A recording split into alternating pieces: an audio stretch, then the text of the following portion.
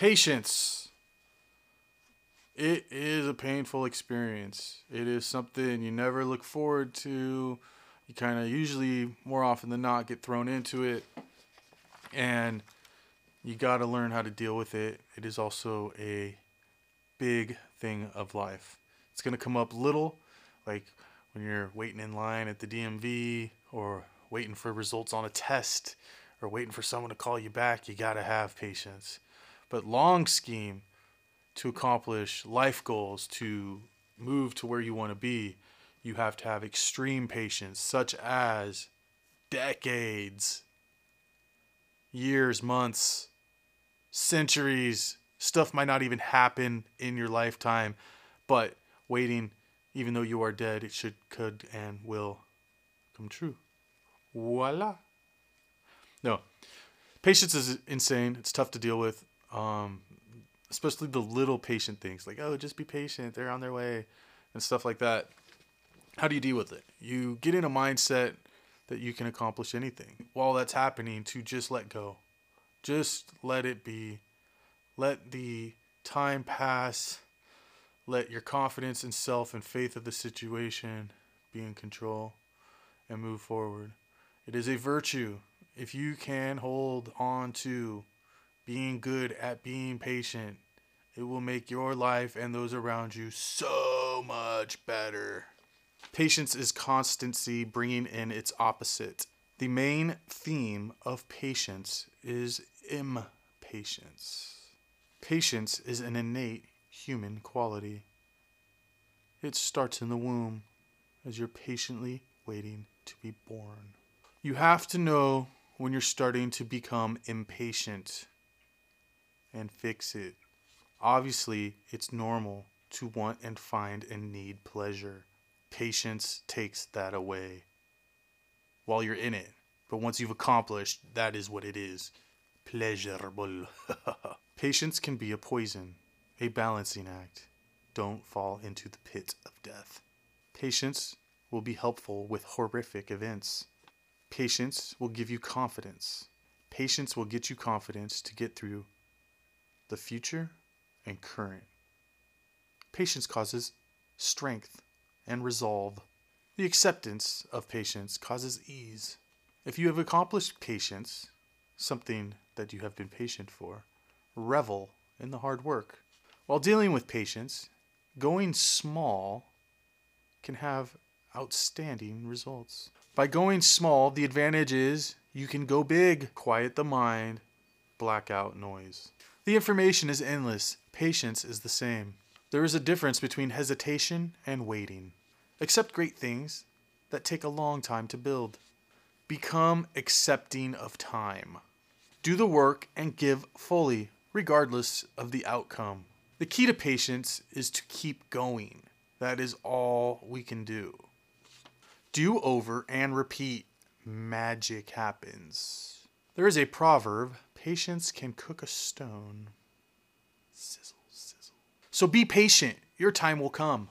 Gentle tolerance, tranquility, honesty. Embrace the experience. Embrace experience as they are. Patience slices through the ungracious. Have peace in what is happening. Stress is relieved from longing from anything other than it is. Flow is fixed. Moments have purpose. Test in progress. So patience is brutal. I mean, obviously, if it was easy, we wouldn't even be having a talk about it. But there's a lot of things you can do. You can prepare yourself before anything happens, because a lot of times with patience, you don't know it's going to be there. Breathe. That helps a lot. And just embrace what is happening. It is part of the process. It will happen. Accept the things you cannot change. It's funny because patience doesn't make any sense. Also, in regards to patience, I had a flat tire with my 6-year-old, and AAA took like 3.5 hours. Had me thinking about patience and how to deal with it, and how to explain why it exists to the young. And that was kind of where I was going with that. Patience protects, so we wait. All right, movies. Catch 22. Old movie, always heard about it, know about the book, never read the book, never saw the movie. It's pretty good. It's interesting. It was probably really high budget for its time. It's got some great acting. It's a weird psychedelic story, I feel. I mean, not even psychedelic, but just a tripped out story. It's classic. I would watch it. It takes place in 1944. There's about the soldiers trying to get out of being in the military, doesn't want to be at war, and then they're saying by him asking to get out is he's crazy, and that's the catch-22. So, very interesting. I'd peep it out. Watched a gem of a movie, The Informers, which was written by the same guy who wrote American Psycho, so I knew it would be good, and it's really good. It's kind of an art film. I don't think anybody knows about it. You know, Kim Basinger, Billy Bob Thornton, Mickey Rourke are in it. It definitely gives you an emotion, like a feel, and it breaks a lot of rules of cinema at the time. I think it's from like 2008 or 9. But kind of like a hidden gem, I feel. I never even heard of it. I saw it at the thrift store and picked it up, so I would highly suggest The Informers. Also finished this 10-part miniseries, Gracepoint, which, it's alright. It's 10 episodes. It's, you know, whodunit. Kind of interesting. Has Michael Pena in it, which is cool. And it takes place in Northern California. The kid dies, and they got to figure out who did it. And, you know, it's just crazy once you start thinking about, they needed to make 10 episodes. So basically, almost anybody could have done it. And they go through the whole gambit, and reporters show up, and et cetera, et cetera. But, I don't know, it's interesting. Also, I peeped, which I've had for a long time, Orion, Slave Girls Must Die, which is like a student film for USC. It's 24 minutes, filmed in 35 millimeter. It's cool. It's like some Star Trek-y thing. It's interesting. It actually looks really clean for a student film, but obviously I think this is how he got his degree.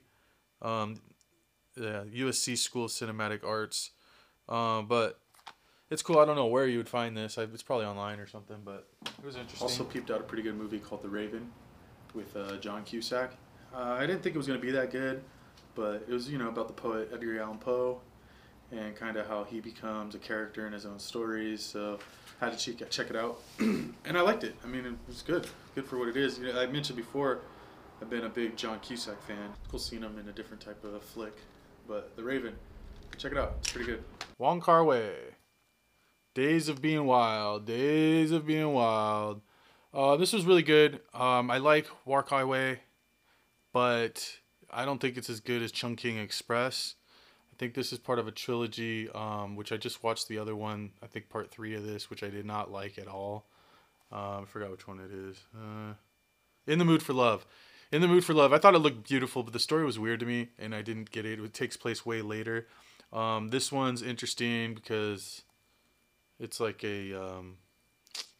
I guess it takes place in the 60s too, but I couldn't tell really in the movie. But he seduces like an older woman, which is always cool. Just finished reading, which is pretty good. Die Broke. Interesting self-help finance book, basically telling you how to spend all your money so that you die broke. Has some interesting concepts about annuities and some other stuff. Basically, you know, buy one home, that's your dream home. If you buy any more homes, it's all for income. And, you know, have really good insurance for disability and life insurance, and basically, you know, live up life and use all your resources, which is cool. Obviously, not there yet, don't have those resources, but if I did, this is the way to go. Check it out, Die Broke. It's from the 90s, but became highly recommended. I think it's a good read. I'm just a poor boy, nobody loves me. He's just a poor boy from a poor family.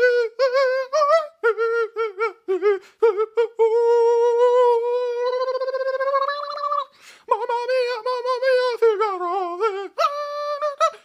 Devil in a spot for me, for me, for me. Stay amazing. Read more books. Be the best you. Yo, podcast. Jebuth.